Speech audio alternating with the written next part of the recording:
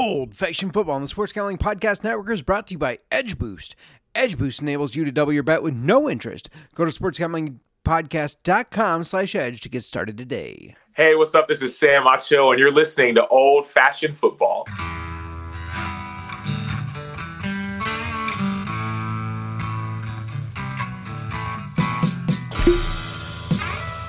Old Fashioned Football.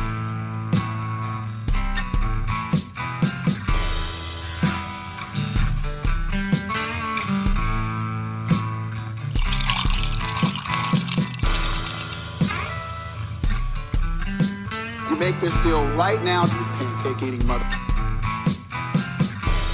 All right, deal.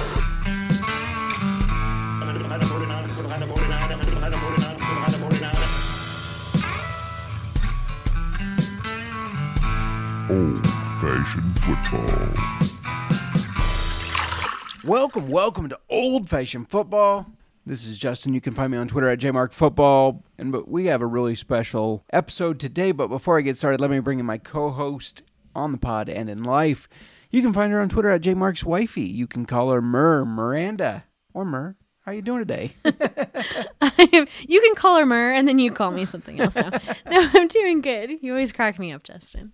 My intro is always, you never know what you're going to get. You're just flying by the seat of your pants. It's like a box of chocolates. You never know what you might end up with. Are you kidding me? You just butchered a Forrest Gump quote. I did it on purpose. Leave me Okay. Okay, you did it on purpose. Yeah.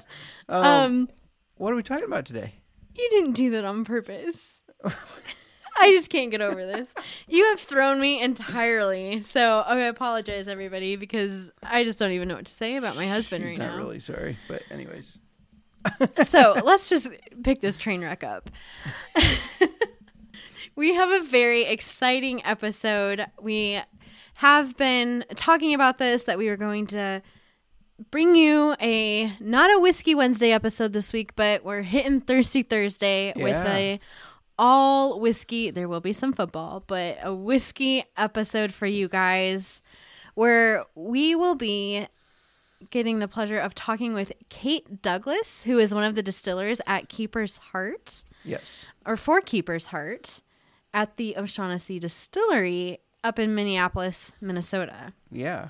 And not too far from us. 4 hours. No, only 4 and hours. 20 minutes. I looked it up. Okay. Only 4 hours, 20 minutes up the road. Keeper's Heart is a newer whiskey to hit the shelves. Yeah. I would say. They haven't been around too long, but they're exciting because they are kind of one of a kind. I mean, they are one of a kind. They take Irish whiskey and blend with American whiskey or American bourbon.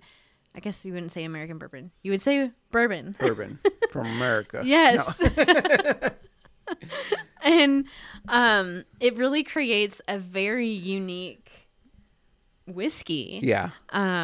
Yeah, so the O'Shaughnessy's, for the O'Shaughnessy Distilling, wanted to do something that kind of touched on their Irish-American roots, or kind of stuck to their Irish-American roots. And this is just a really unique whiskey. Yeah, they brought together two master distillers. Yeah, they got David Perkins, who was the founder of High West, bringing in kind of the American rise and bourbon experience. And then they have Brian Nation, who, if you're familiar with Irish whiskey, has been a master distiller at Jameson, Redbreast, Middleton, like the best of the best. He is a world-renowned master distiller. Yes, both these guys very well known in the whiskey communities, and they bring them together and kind of bring both their talents and marry them together, so to speak. And give us Keeper's Heart. Yes, and it is very unique and very amazing. I think we should get right into this interview. What do you think? I'm ready. I'm excited. Let's do it. Let's do it. Yes, our guest has 2 degrees from Colorado State University, one in food and safety and the other in fermentation, science, and technology. She was the head distiller at Old Elk Distillery in Fort Collins before joining O'Shaughnessy Distilling to help make Keeper's Heart. We're excited to talk whiskey and some football, of course, with Kate Douglas. Kate, how are you doing today? I'm doing wonderful. How are you guys today? Good. Good. It's a nice rainy day, and we need the rain, so I can't complain. we talked a little before this podcast, and you're a lifelong Dolphins fan. I'm just curious, did you grow up in Florida, or how did you become a Dolphins fan? People always ask me if I grew up in Florida or if I have some sort of connection to I'm from New Mexico. We don't have a team. We don't have any teams. Yeah. Kind of like us in Iowa. We just have to pick from around us. Exactly. And so it was actually some of my cousins started following the Dolphins, and we just kind of latched on. And it's funny because now, my brother and I are super into it, and the cousins don't really watch football at all anymore. And so it was a funny little roundabout way. But yeah, I've been watching them, my whole life pretty much. So nice. We're finally doing okay. Yeah, right. As Bears fans, we know that feeling. Yes. The long periods of doing bad and finally doing okay, and it's been rough for us. It has been rough for us. We're hopeful, though. We're hopeful. Yeah. Real quick, before we continue, I want to give a shout out to our sponsor, and that is Edge Boost. This episode is supported by Edge Boost. Edge Boost is the world's first bet now, pay later Visa card. Edge currently offers up to $2,500 in betting advances, which can be an extremely valuable tool. Imagine what you can do with an increased bankroll. Get down on some of your favorite futures without tying up your bankroll for months. Maybe you want to take the Dolphins to win the division. Double down on your favorite bet you like, or even use to create an awesome middle or even maybe a hedge. Edge Boost isn't some sleazy loan shark, as they charge zero interest. Do you know of a way you can access more money to place on your favorite bets without paying interest? Support SGPN and grow your bankroll by going to sportsgamblingpodcast.com/edge to sign up. That's sportsgamblingpodcast.com/edge. Well, as a Dolphins fan and fantasy football player, I have heard about your all-women's fantasy league, which really intrigues me. We're called the V League. Nice. We have a lot of fun. Yeah. It sounds like it would be fun. So we have a couple of football questions for you before we get into all things whiskey and keeper's heart. I'm going to kind of start with the Dolphins then, since we're already talking about them. It kind of seems like their success has been relying on the health of Tua this last year at quarterback. Yeah. And he seemed to take a step forward in play when healthy, though. I had him as one of my quarterbacks in one of my leagues. So when he was healthy, he did really well for me. But what are your thoughts on Tua in general, and if he's going to be able to stay healthy this year? Well, I wasn't sold on him when we got him. And then with the concussions last season, like when he got hit in the Bills game, he shouldn't have gone back in. And then that next week when he had the really bad concussion and like his hand seized up and everything, I was like, that's a career ender right there. Like, I don't even think he should come back. Yeah. So it's been hard. There was so much support behind him. But I just worry for his own safety, his own health. But I honestly don't know if he's going to make it through this season. Yeah, I worry for him too, because it's like if he takes another hit and he has another, that's so bad for him as an individual. Like, yeah, football aside, like I can't imagine risking that. And I don't know. Right. And I know he's like wearing a different helmet now to try and prevent concussions and everything. But when you have so many back-to-back, like that's scary. It's really, for sure. Scary. He reportedly considered retirement this offseason, and I can't say that I blame him. I mean, I know the guys out on the field, they love the game, they're passionate about it, but when you hear all the stories of these guys that played 20 years ago and they can't remember their way home and everything, it's a very scary thing, that's for sure. Yeah, I mean, it's a great game to watch, but it is physically brutal. Yeah, for sure. And you got to think about, your long-term health, and ultimately it is just a game. It is just a career. If you know what you're doing outside of it, then sometimes you got to weigh those options. Yeah.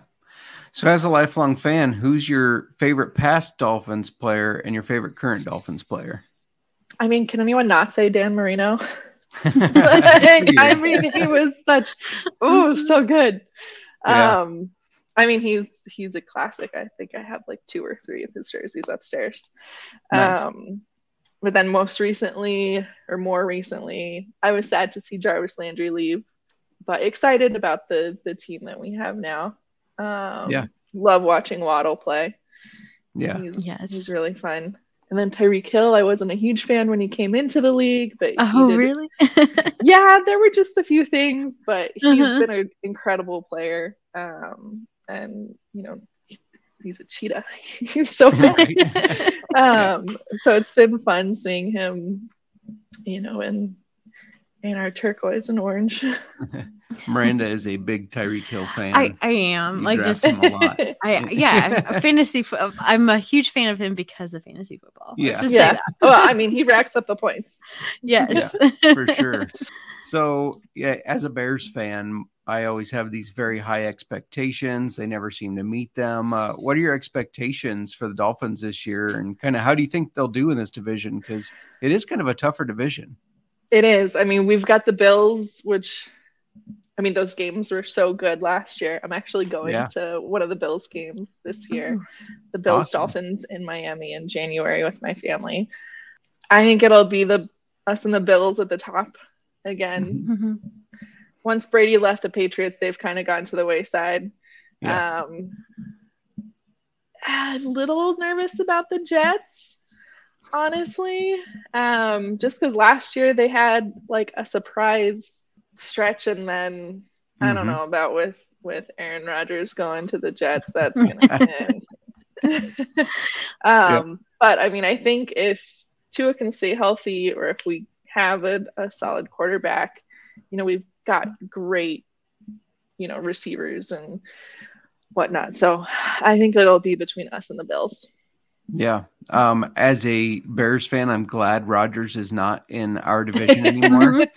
But so good luck with that. Yeah, but he's getting to that point Marys where at the end are so stressful.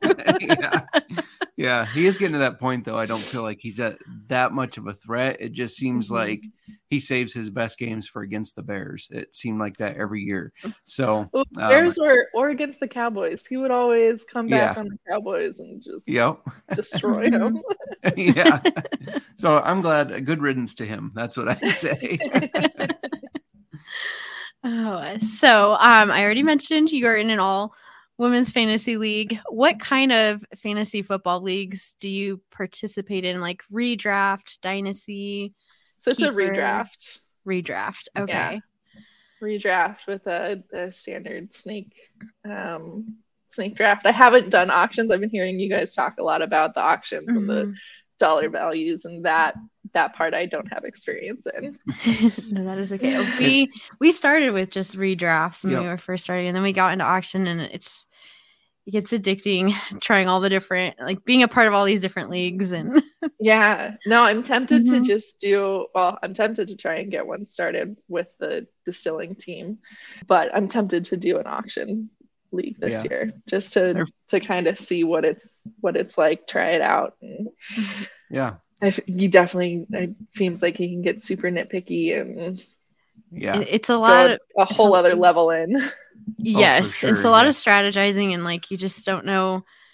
Like some people will bid really high on someone, and they'll blow their whole budget, and then it's harder to get. Is there like a bidding war, or is it just highest bid goes? Okay. So there's a bidding war. Basically, in your draft, everybody, if you're starting from scratch, you have a $200 budget. That's kind of the standard. And you nominate a player, and then it's just like an auction. Everybody can start bidding, and depending on what platform you use, there's a countdown. And it seems like as it's counting down, you're at going once, going twice, and right at going twice. Somebody bids, you think you have your player, somebody jumps in there, and then it resets intense to 10 seconds, and you got to think like, do I want to go more on this guy? It does get it gets very intense during drafts. We actually can't sit in the same rooms anymore. No, we can't. We have to draft in opposite rooms of the house. At least you learned. Right? Yeah. It is fun though. So what are your draft strategies? Do you have any particular draft strategy you follow? Do you always go running back first, or do you just does it depend? It really depends on draft order. I mean, because sometimes you get stuck with almost, 2 rotations of not getting a pick. So Yeah. it really just depends, who's available. Yeah. But typically wide receiver or running back first. Sure. Do you have a number 1 target this year? She's like, I don't want to tell in case somebody. It's tough. In case one of the girls is listening. Right. No, I mean, it really depends. Being in Minnesota, Justin Jefferson is definitely a high one. Waddle, of course. Tyreek Hill. So yeah, we'll find out on draft day. Yes. For sure. Yeah. Before we keep going, I want to give one more shout out to our sponsors, and this one is us. That's right, we're running 2 contests, us as in the Sports Gambling Podcast Network. We got the NBA Finals and the Stanley Cup Final Contest. We've got 2 more free contests for the Stanley Cup and NBA Finals, and are exclusively on the SGPN app. Series props, game props, you name it, $100 SGPN gift card up for grabs for each contest. Download the SGPN app and enter today. This is Jim Miller, former Chicago Bears quarterback. Now, back to old-fashioned football. All right, well, let's switch to whiskey and Keeper's Heart, which is relatively new on the whiskey scene, but it seems to be growing quickly. So we already gave a little bit of history, but we want to get some more information kind of from your perspective. Yes. Yeah. So we have a pretty fun history, and it's very family-based. So, our founders, Michael and Patrick O'Shaughnessy, they're cousins. Patrick lives here in St. Paul, and Michael lives in Wichita, and they were at a family reunion one year, sitting around with a bunch of O'Shaughnessy's because they're spread out across the country, and talking about, how great would it be to have a whiskey brand of our own at a distillery in some place that the family could all come and hang out and all this stuff. And then the next morning, some of them were like, that's a terrible idea. But then Patrick, Michael, and Michael's dad, Jay, were like, nah, is it that bad of an idea? That could actually work. And so then, you get Patrick set on something and he's just going to run with it. So he started doing a bunch of research along with Michael, and then they started reaching out to Irish distillers because they really wanted to highlight their Irish heritage. They could follow their family back from when they came over from Ireland and landed and then worked their way over to Minnesota with the logging industry. And one of the great grandfathers was a bootmaker. And I mean, they've got the whole story down set. Cool. And so they really wanted to highlight that Irish side. And, the first couple of people they talked to, they're like, you're never going to get an Irish distiller to move to Minnesota of all places. And I think Patrick reached out to Brian on LinkedIn, just a message like, hey, we're looking to start this brand. We're wondering if you just want to chat. And Brian, as master distiller of Irish distillers at Middleton, making Jameson, Redbreast, the spot whiskeys, Powers, so much of the Irish whiskey that we get here.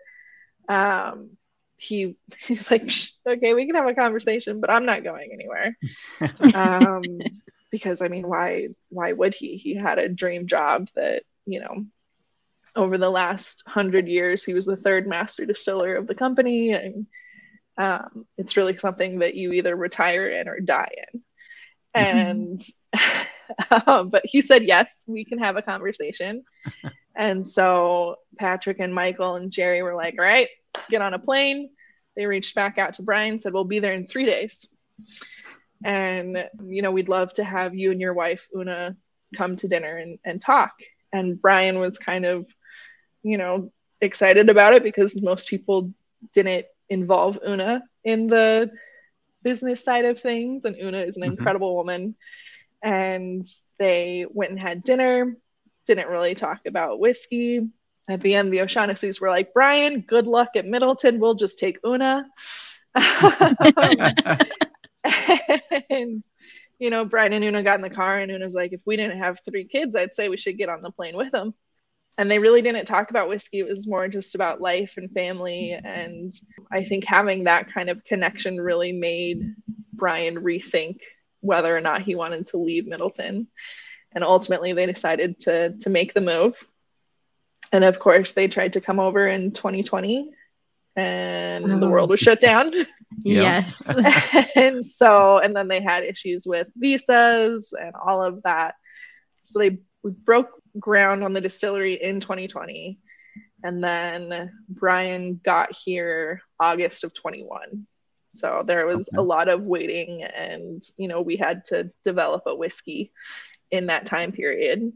And so there was a lot of shipping samples back and forth. And I think it took them I don't know, the numbers always change, but for some reason, I always want to say it was 143 different renditions of blending Irish and American whiskeys together before they decided on Keeper's Heart, the current blend of Irish and rye whiskey. Nice. That's really interesting. No, that is that's a fascinating story. We didn't know any of that. I did not. No. I was curious how Brian's involvement came about. I definitely was, because he's a guy that kind of, when you think Irish whiskey, people that know Irish whiskey really well, they think Brian Nation. So very interesting. Yes. Yeah. I have a question for your path. I know we already mentioned your degrees at Colorado State. But when did you first decide that you wanted to get into distilling? Well, I didn't realize that whiskey was a path that you could go down with a fermentation degree for a long time. Being at CSU, Fort Collins is such a beer-centric town. And I was in the first graduating class of the fermentation program, and we were, brewing on campus a couple times a semester and then off campus a couple times. So, at Odell, working with New Belgium, working with these smaller breweries, that's the direction that I thought I was going to go. I always enjoyed drinking whiskey, but didn't really think of it as a valid option to go into, until, funny enough, I walked into Target, which is where I used to work my senior year, and I ran into my old boss, and we were talking, and she's like, well, what do you want to do? What's your game plan? And I told her I was just kind of looking for an internship to try and figure out what I wanted to do long term. And she's like, oh my gosh, my boyfriend is a distiller and he could really use an intern. Would you mind if I gave him your phone number? I was like, Allie, I literally told you that I'm looking for an internship. If your boyfriend needs an intern, I'm your gal. And at the time he was at Old Elk Distillery. And funny enough, I now work with him again here at Keeper's Heart. So that was just a fun little story. But yeah, I started making whiskey the Monday after graduation. And then when Chris ultimately moved back out here, or moved to Minnesota to be with his now wife, I took over as head distiller there and worked with Greg Metz, the master distiller there and formerly of MGP, and did that for a while. And then, that kind of fizzled out and ended, and was looking, and I looked at, places in Kentucky. I was looking, on the East Coast, kind of all over. And then Chris, who had been hounding Brian when he first announced that he was going to O'Shaughnessy to be like, hey, I really want to work here. I've been waiting for a whiskey distillery to open up here. I went back to beer after making whiskey, and I really want to get back into whiskey. Here are some samples of stuff that I made. So once he got hired, he was, bringing in the equipment and constantly sending me pictures. Oh, look at this pot still we just got. Look at this other pot still. Look at this column still. Look at this. And I was like, oh my gosh, fine. Okay, let's have a conversation. Because I gave him so much crap for moving to Minnesota. And now here I am. But yeah, so he's been a nice little guiding light in my career. Nice. It was a good choice. Once I saw the facility, it definitely solidified my decision. Because the brew house is beautiful. We've got 3 beautiful pot stills from Forsyth.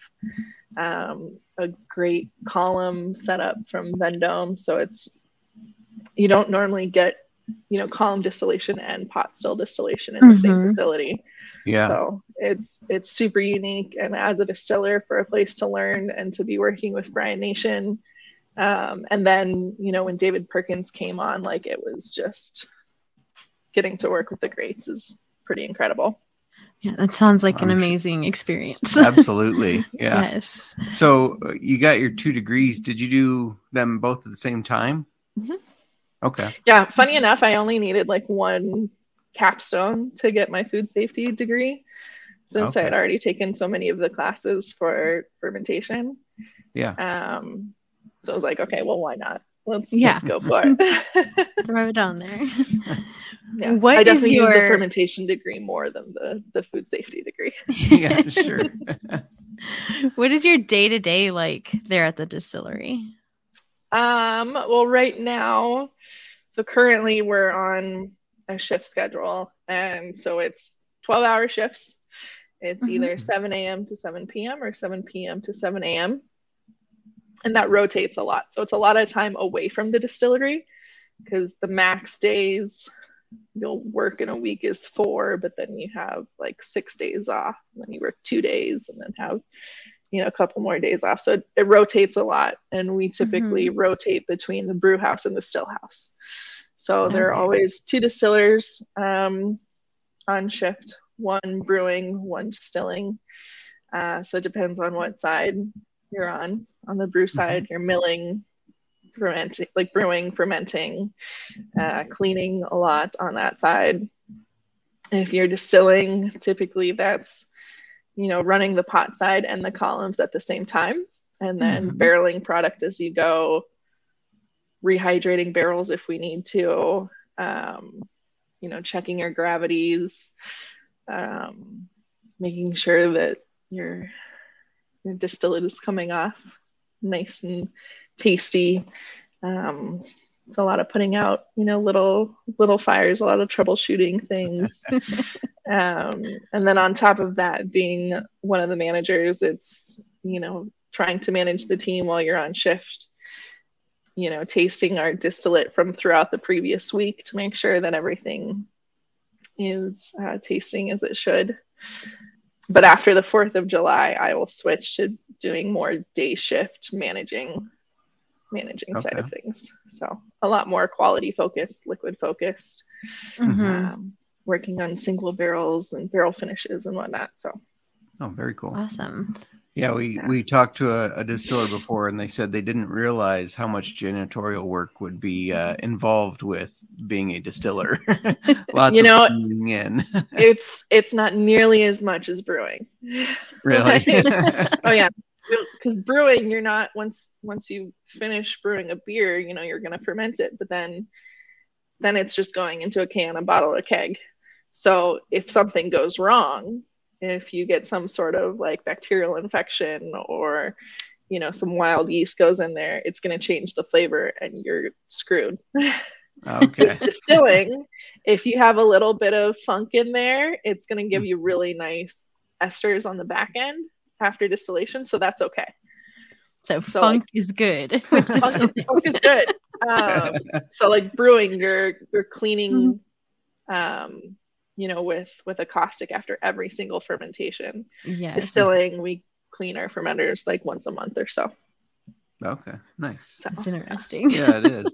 Yeah, it's a weird switch when you switch from the brewing industry to distilling, because it's like, wait, you can just set that hose down right there, and you don't have to like sanitize it right after, or we're not gonna totally do a CIP and an SIP. You don't have to purge anything. Like, what? So we talked a little bit about Brian Nation. For, I guess, the past several years, my parents have been just Irish nuts, I guess. They love crazy about everything Ireland and anything Irish. And so they're actually the ones that introduced us to Keeper's Heart, because they knew Brian Nation, and they're like, pretty much every Irish whiskey, they're like, oh, we got to try this. But what's it been like working with Brian Nation and David Perkins? Oh, it's been great.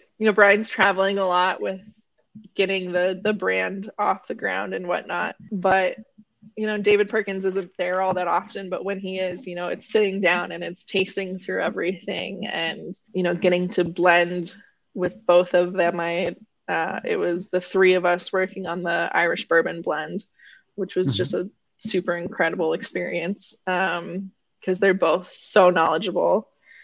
Brian has this incredible wealth of knowledge in, everything from brewing, fermentation, distillation, blending, and all of that on the Irish side, which I was super, blind to for the most part.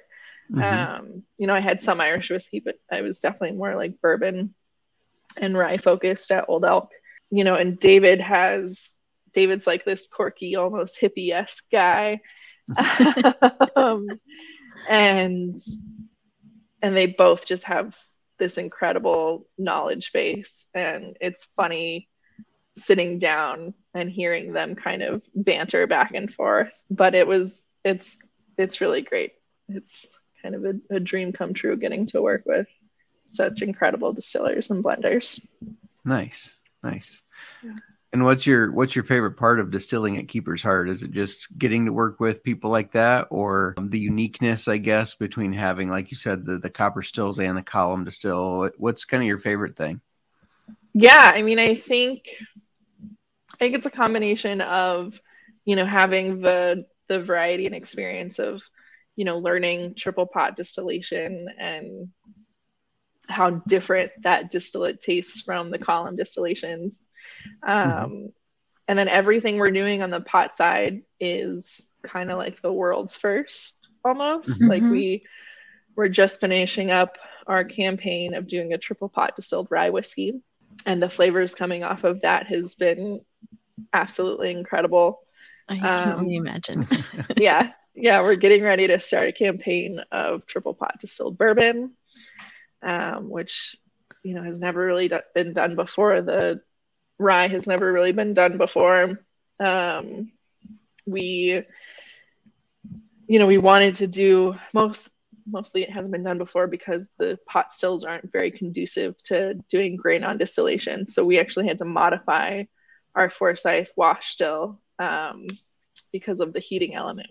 Without modifying it, the grain would just sink to the bottom and scorch, and scorched grain gives a terrible flavor that you don't want, which is why in Ireland and in the classic Irish style, you lauter everything. So you separate your grain from your liquid, while the American side doing column distillation, you do everything grain on. So just getting to be a part of something that is going to be so historic is really cool. And, blending Irish and American whiskeys on a finished whiskey side of things is cool because I think Jameson did it a little bit before. I think it was World War II. They had an Irish and American blend. And then after that, it had never really been done. But the Irish whiskey blends incredibly well with Americans. So it's fun being at such a unique company in so many different facets. For sure.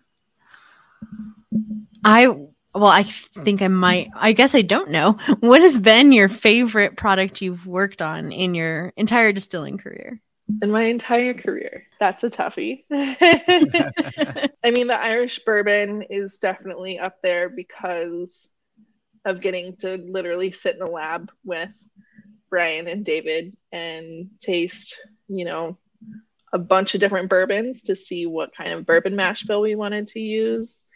And then go through, with our little beakers and graduated cylinders and try different blends. And it was so cool to be sitting with them while working on that and kind of tinkering through the recipe. So I'd say that, and then blending and bringing to market the wheated bourbon at Old Elk.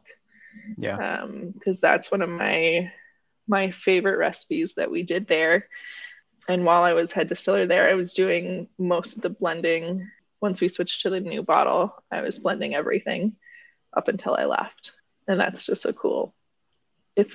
Blending is super cool. Yes, it sounds like it. Yeah.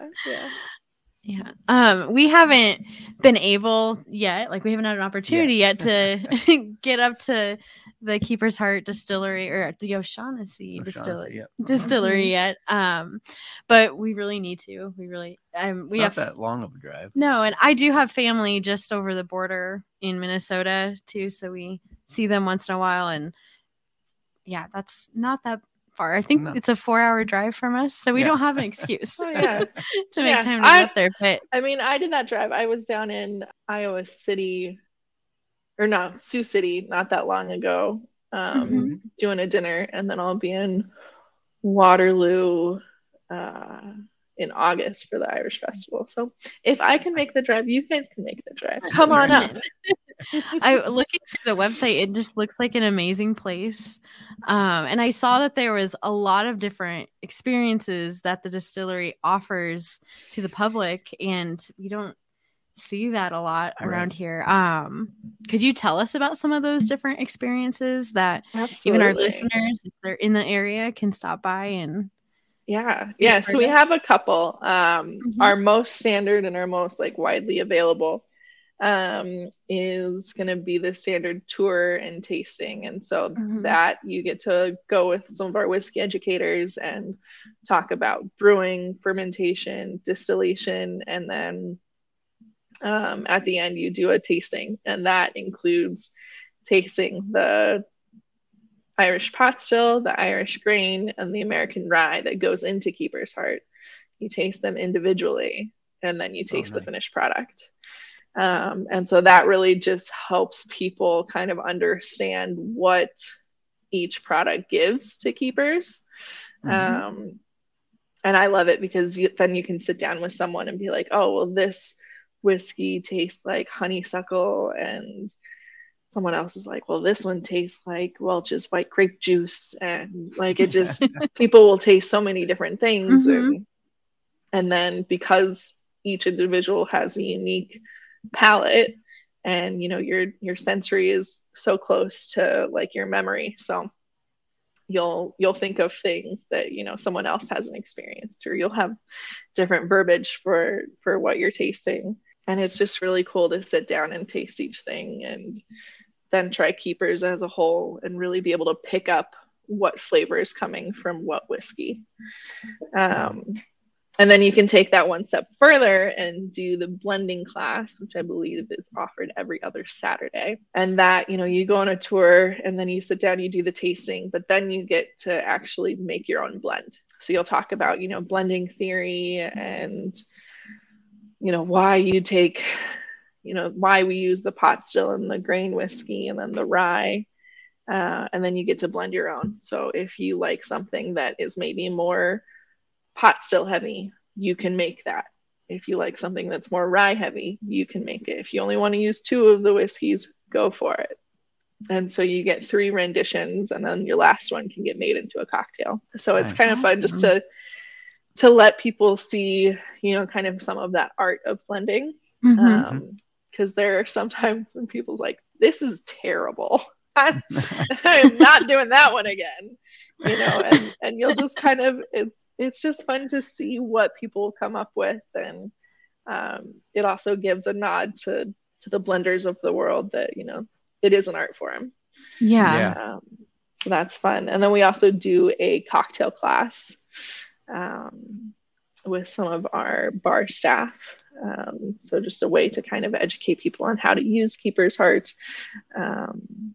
And I think they'll make a Manhattan and kind of talk about the history of that specific cocktail, which is fun. So that's one thing that I love about whiskeys is always, taking something one step further. You basically make beer, take it one step further into a distillate, which, can then be made into vodka or gin or whiskey if you macerate it. And then you mature that into an aged product, and then you can drink that neat, or you can put it in a cocktail, or you can bake with it, or you can cook with it. And it's just something that's ever evolving, which I absolutely love. Oh, for sure. A lot of unique offerings too. I mean, I can't think of anything a distillery I've been to where you get to do like the blending and everything. That sounds awesome. That does. So sign me up. we need, when we go, we need to go on a Saturday that they're doing that. Right. Absolutely. Yes, Absolutely. And then you can finish with, a cocktail or two. And we just released a new menu from the kitchen, and there's some really good food too. Awesome. So, I mean, I feel like we've named a bunch of things, but kind of just in a nutshell, what do you think sets Keeper's Heart apart from other whiskeys? I mean, I think it's, taking a legendary distiller and, kind of letting him really play and put something new into the market, and, blending Irish and American whiskeys together, because it's such a great flavor combination. And then we really listened to our consumers.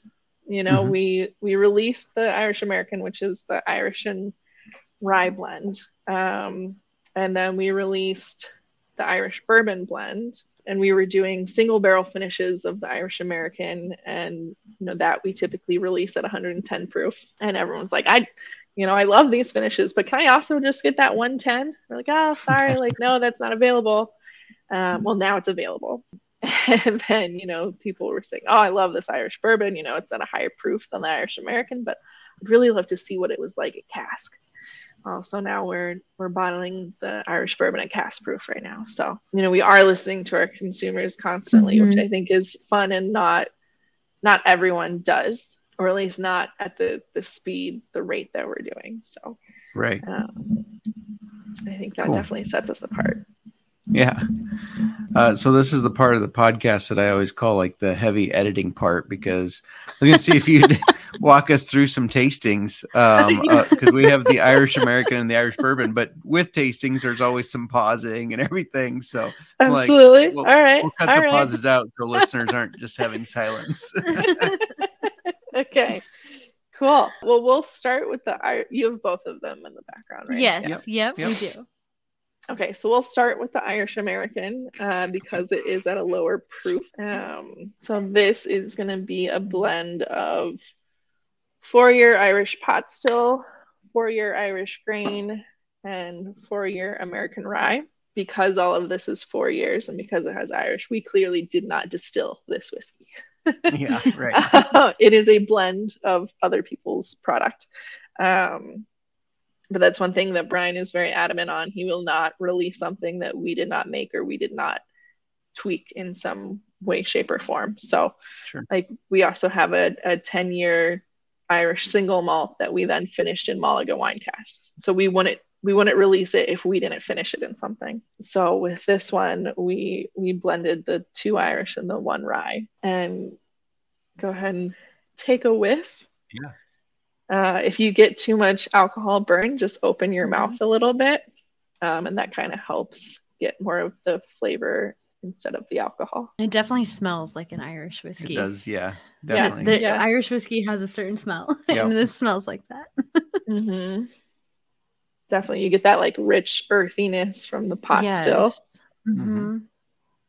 It was actually the pot still that David Perkins said reminded him of the Welch's white grape juice. Oh, really? And Brian was like, for fuck's sake, what is that? I've never even heard of that. And so immediately someone from our staff went to the store, bought some white grape juice, brought it in. Brian smelled it and he's like, that's terrible. But I do understand what David was thinking with that pot still. Yeah. Yeah. Yeah, you definitely get that earthiness. I get a little bit of a bright citrus, almost a lemon. Fruity. Citrus. There was I was trying to identify the fruit. It is a citrusy. Yeah. Mm-hmm. So that's coming from the grain whiskey. I'm gonna rely on you two because my allergies have been going insane. Oh no, bad right over now. here. Unfortunately, I don't smell a lot right now because of that. But well, and the other thing with sensory is, it takes a lot of practice and being able to, put what you're tasting into an actual word. Yes.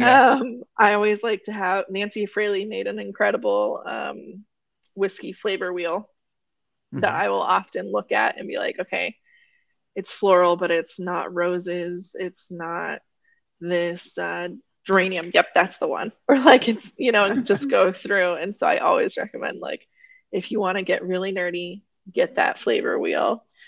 Just because it Yes. helps you kind of put words to Mhm. to what you're tasting. That's my problem. When we like do these, like, I call these like blind tastings, where we're not told what, like what you should get out What of you it. should get, yeah. Mhm. It's like, well, Mhm. I know what I'm tasting, but I don't know how to say it. Yeah. Like, Yeah. yes. Yeah, no, There's so much pressure. Definitely get a whiskey wheel. It does wonders. Yeah, that's a good idea. We'll go ahead and take a sip and enjoy it. It's, Super smooth. it is very smooth. Yeah. Yeah, so this But- one has more, like, I would say that the pot still is like the Mhm. base component, Mhm. and we kind of built on top of that pot still flavor. So you get that really nice warming in your chest, but not the heat. I was Super just gonna say, smooth. it's not. There's no, like, we've tried so many things, like, oh, well, this one, the heat is right at the tip of your tongue, or it's like Mhm. towards the back, or it's right in your throat. There isn't. It's not hot. You It's don't get a lot. warming Yeah, down yeah. here. Yeah. Yeah.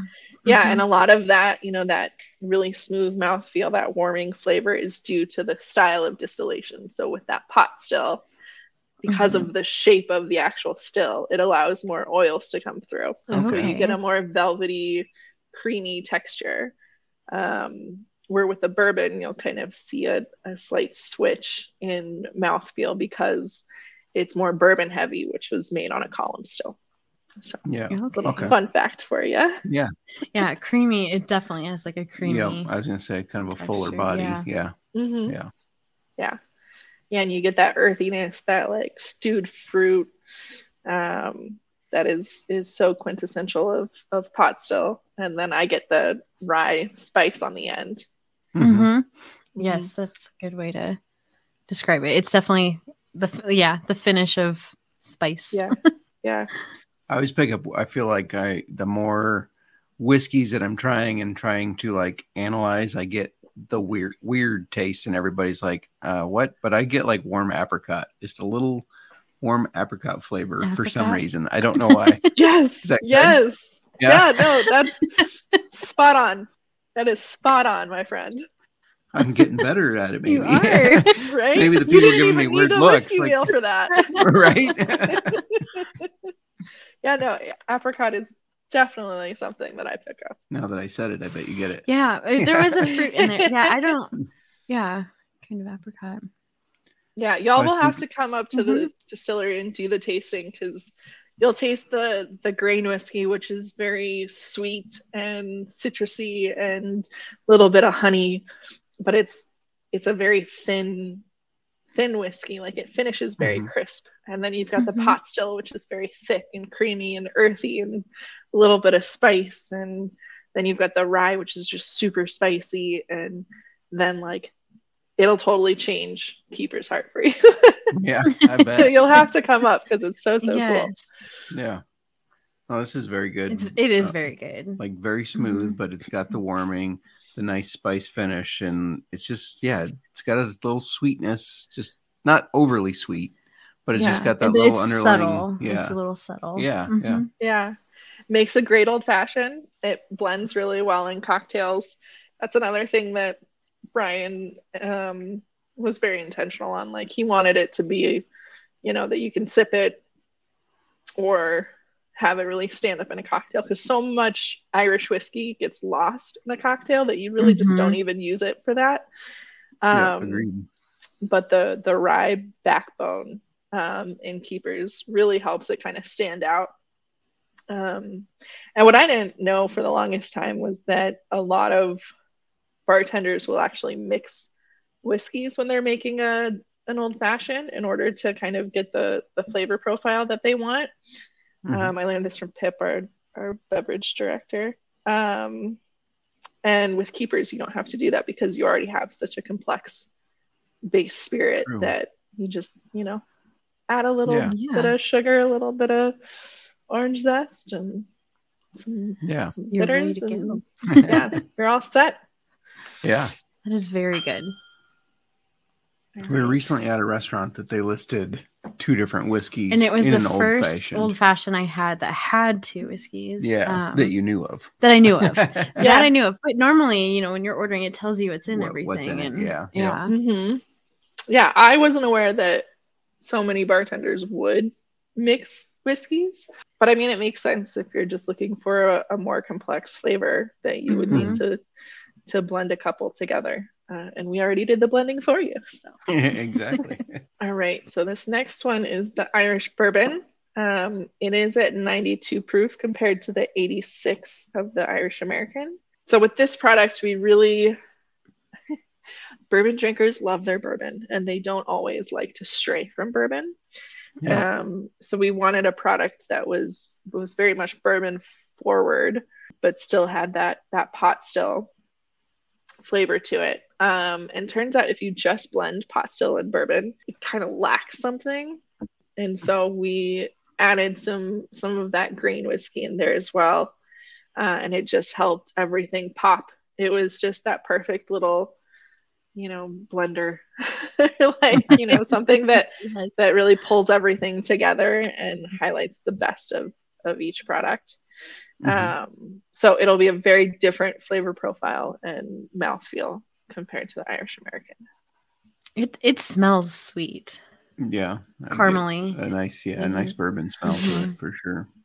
Yeah, I mean, corn is a super sweet grain, and then you're going to get more caramel and more vanilla because, bourbon and American whiskey in general is aged in a new barrel, whereas Irish whiskey is always aged in used barrels. And so because this one has a higher percentage of bourbon, you're going to get a lot more of that caramel, a lot more of that oakiness coming through, that sweetness from the corn. So it's very different. Yeah. You still get a little bit of spice from the rye that's in the bourbon mash bill, but definitely that sweetness comes through.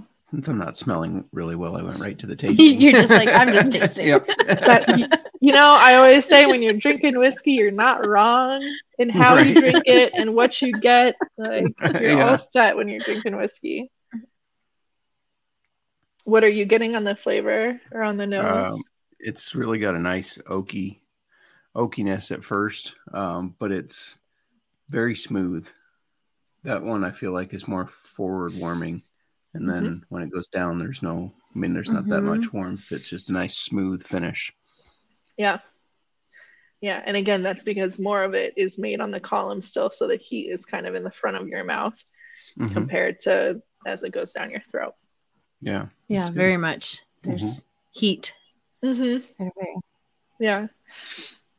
And with this one, for me personally, I get, more of that bourbon flavor, right off the bat, a little bit of the pot still on the finish. And then like, as I exhale, I get that citrus note from the grain whiskey, which I always think it's funny how different they taste, where those whiskeys pop in your mouth. For sure. Well, this is definitely has the smoothness of from the pot still. And and you can tell that it's a little thinner than the Irish American. I still feel like it's really full body. It's creamy to me still, like compared to it still is to me. And like I said, you're not wrong.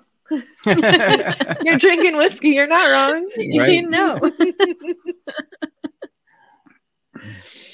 Right. So is the plan, are you guys going to eventually make your own? Obviously you can't make your own Irish whiskey in its true form because we're not in Ireland, but is the plan to make like your own bourbon and rye and all that? So probably not to go into the blends. Okay. Right now, a lot of our column distilled product is actually being contract distilled. So we are selling it as we make it. We're keeping all of the pot still product for ourselves, and that'll be released on its own after, 3 to 4 years, depending on how it's tasting. Kind of the first 2 years of maturation, you get more of the oak infusion.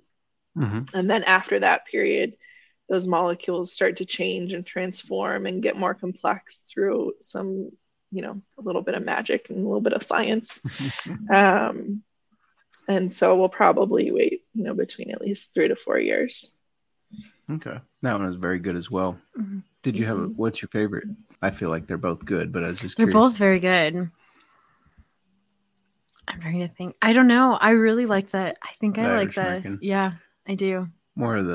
Because more of the rye. I know you're kind of becoming more of a rye girl. I am. I never knew I liked rye so much. Yeah. Well, because when I got into whiskey, it was bourbon. I was just drinking bourbon, and then I started trying other whiskeys. I don't know. I feel like I did it backwards instead of trying whiskeys and then going into bourbon. But I realized I really like rye. I like all the flavor and spice. Yeah. There's a lot of spice in rye. I think rye can sometimes go into like a little floral, like a dark floral almost. But yeah, that spice in rye, those nice baking spices, allspice, Cuba berry, really, really shine in the rye. See, I like the Irish bourbon, but I am more of a bourbon drinker. I'm not a bourbon snob. I will drink other whiskeys. We're just all whiskeys. We do, yeah, we're all whiskeys. But when you were talking about like people that like bourbon and sometimes they don't like to stray from that, I have some friends that are bourbon snobs or just some people I know, and they're like, "Oh, it's not bourbon. I don't want to try it." It's like just try it. You're like, "Oh my gosh, you're closing the door on so many good things." Open your mind, friend. There's a whole big world out there. Right? Yeah. Yeah, exactly. Now, generally, I like the bourbons better. I mean, there are a lot of good products in everything. I feel like in every style of whiskey. So for me, I think it's Irish bourbon just because it does have that nice bourbon flavor that I like.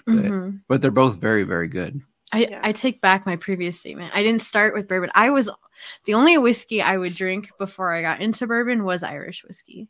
Yeah. Okay. I love Jameson and Tully's. Tully's, yeah.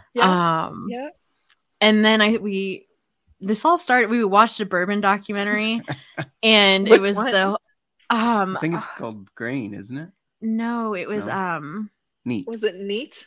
It was Neat. It might have been Neat. It was on Netflix. Yeah. And then I was like, oh my gosh, I need to give bourbon a try. And I just liked how like pure it was, like and natural. And so we started trying bourbons and I kept more of an open mind and I love bourbons. And then just it went down a rabbit hole of whiskey. And that's my go-tos are whiskey and bourbon now. And there's so much out there. There's so much out there. And it's fun, documentaries like that. Documentaries like I watched one, what was it? It was like a money heist and it was talking about like Pappygate or something. But just like kind of opening everyone's mind to all these different whiskeys and different styles. I mean, you take bourbon itself as a category, well, then you have, high rye bourbon or high wheat bourbon or high malt bourbon. And that's going to change the flavor profile. And then, Irish pot still, Scottish single malts, double distilled, triple distilled. Like it's a whole wide world. And then all the finishes, all the different finishes, finished in rum casks, finished in Cabernet casks. We're getting ready to release the Irish American that we finished in a Madeira cask for 11 months. Yes. And it is to die for. What are you doing next week? You want to come up? Yes. All right. We'll be there. Yeah. Okay. June 13th, I think, is the release date. So you come on up. I'll give you all a tour. We'll taste some whiskey. There you go. Yeah, I saw they were releasing that, and I thought of you. We need to get that. Yeah. It's fantastic. I will say, watching that documentary is like one of the best decisions I made, because as soon as we got done with it, she looked at me and she goes, "We need to get more whiskey." I was like, "Yes, I've been saying this." Been saying it for years, honey. Right? Yeah. Well, it can be a very expensive endeavor. Yes, for sure. Yes. It is. Yeah, I've got a buddy out in Colorado, and he actually has his collection insured, and I think it's insured for more than his house. Wow. I'm just like, oh, bless you. And he would bring in like random bottles every once in a while. He brought in a bottle that was distilled and aged pre-prohibition, and I tried it, and it was terrible. It was god awful. Like, I'm so glad we've come so far. Yeah. I just recently tried, I can't even remember the brands now. But it was some Dusties. One was from 72 and the other, I think, 73. One of them was great. The other one was terrible. And I don't know if that's how it was made, or if maybe it had some oxidation or whatever. Maybe it changed a little. I'm not sure. I mean, it could have oxidation. It could just be a funky batch where maybe the barrels were, at the bottom of the rick house and just got musty. I mean, there's so many factors that can go into it. It's pretty fascinating. Yeah, for sure. Very good stuff. It's very good. Very good. Is there anything else you wanted to add about Keeper's Heart or anything in general for our listeners? I mean, I would definitely say if you see a bottle, behind a bar or something, try it. You want to buy it, definitely go for it. It's something unique compared to what's on the market right now. And we're always coming up with new stuff. So keep an eye out for the stuff that we're distilling in-house in a couple of years, and then come see us. It's a beautiful facility, and we'd love to have you all. From photos. Yeah. We definitely need to make it up there. Again, it's only 4 hours. I know. So we can get away. Yep. Exactly. Yeah. Well, thank you so much for your time. Thank you so much. Really this has been fun. it. I feel like I've learned so much too. And this is definitely just such a unique whiskey. And I'm excited we got to try it and absolutely have you on with us. Yeah. Well, thank you so much for having me on and letting me talk about Keeper's Heart. Yeah. And good luck to the Dolphins this year. Oh, thank you. Hopefully Tua stays healthy. Just for his sake in general, not just for the Dolphins, but for his sake. For his sake, yes. Yeah. Hopefully he stays healthy and have fun at the game. Yeah, it's exciting. All right, thank you. Another huge shout out to Kate Douglas from Keeper's Heart for joining us. That was a very fun interview. That was a lot of fun. Yes. I learned so much. Once again, I love doing these because I always learn something. I take something away. I have a greater appreciation for the whiskey that we're trying. Yeah. When we come for away sure. From it. Yeah, and you laughed at me when I said warm apricots, but that was. I got warm apricot. Okay, you had to bring this up. I knew it. I did get. You're right. I don't eat apricots often. I saw your look. Your look at me was like, "What are you smoking, dude?" But you're right. No, and then I thought about it. I've had those dried apricots. It's exactly where my mind pulled it from. The dried apricots, but it was warming because it is a whiskey. Yeah, that's exactly where my mind pulled it from. Yeah. It is. Absolutely. I like those dried apricots when we have them in your mom's oatmeal. Yeah, the oatmeal she makes. Yeah, for sure. So good. But this would not be a proper whiskey episode if I didn't comment on the bottle, because I have to comment when there's a really good bottle design. You like, logos, bottles. You love the Keeper's Heart bottles. First of all, if you haven't tried Keeper's Heart, you need to go try it. Whether you try both. Try their Irish American, try their Irish bourbon. They were both so good and very unique tastes. One of the things I really like, this is a very affordable whiskey. Yes. It's a very affordable whiskey. So go look for it. Yeah. Treat yourself. Find it. If you already have seen it, you probably will recognize the logo.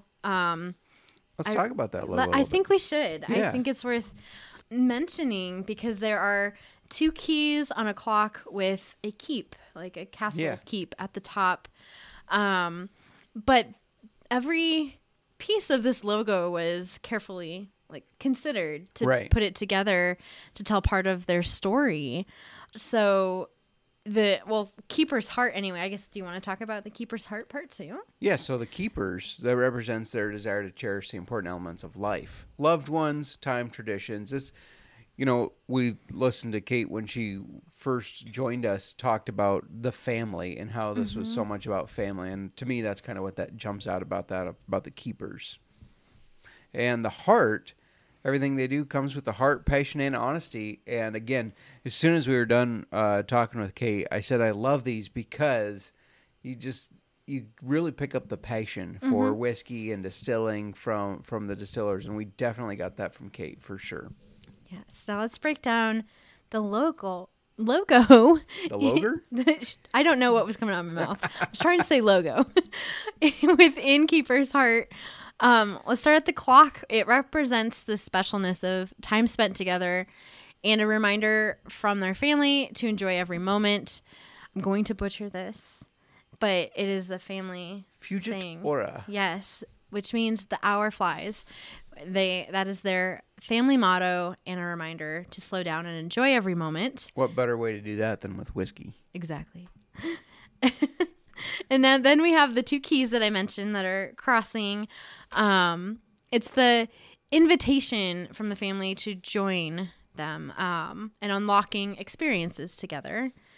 And I mentioned the keep, the castle keep that sits on top of the logo. Every castle has a keep, and it's the innermost sanctum where the family's most prized possessions are kept. So their keep represents the specialness of the liquid created by master distiller Brian Nation. Yeah, very for cool. the Irish side of the whiskey. So anyway, I like the bottle. I like the shape of the bottle. There's keepers in glass at the bottom, and on the back is heart in glass lettering. It's etched in there. It's not etched. Yeah, it's like raised. Yeah, right. raised. Yeah, but it is very cool. And I love a good logo. You know, I gotta say, obviously I'm biased, but I love our logo. I think our logo is awesome. I think this logo for Keeper's Heart is awesome. Speaking of our logo, this is a segue into our May giveaway. It is now June 1st. I see what you did, because I was gonna bring this up, and I'm like, oh, you're giving me a way to do it. I was just gonna do it. You're welcome. But all right. Yeah, May's over. So next Tuesday, tune in. Please don't miss it. If you entered our May giveaway, we will be announcing the winner next Tuesday. Yeah. And don't know what happened to my voice there, but yeah. We did. Yeah. We did say on our Tuesday episode this week that we would give our listeners June 1st. If anyone goes out and follows us on Twitter at oldfashionedfb, subscribes to us on your listening platform, or leaves us a review, we will add your name to our giveaway. Today is the last day to enter. We will be giving away an Old Fashioned Football t-shirt from the SGPN merch store. Lots of there's 2 different designs and lots of colors to choose from. I feel like we're one of the most... We're well represented in the color scheme. Yes, we are. And then we will also send you 2 handshakes of any whiskey that we have reviewed on the show so far. I will send you the full list to choose from. Yeah. And ironically, we have Keeper's Heart, which is from Minneapolis, Minnesota. We are going to have a June contest as well, which is being sponsored by Ace Spirits, which is in Minnesota. All right. So that is perfect. Tune in Tuesday to find out what you could win. It'll be a full month contest again. We're getting some help out from Better Edge. If you haven't checked them out, make sure you check them out. Make sure you check out Ace Spirits. You can always use code BET to get $10 off your first purchase. I really want to use that code because there's some stuff I want to purchase. But yeah, we'll get more details on that on our Tuesday episode. Do you have anything else? No. How's your whiskeys looking over there? I finished them. Going once, going twice. Sold. Old-fashioned football.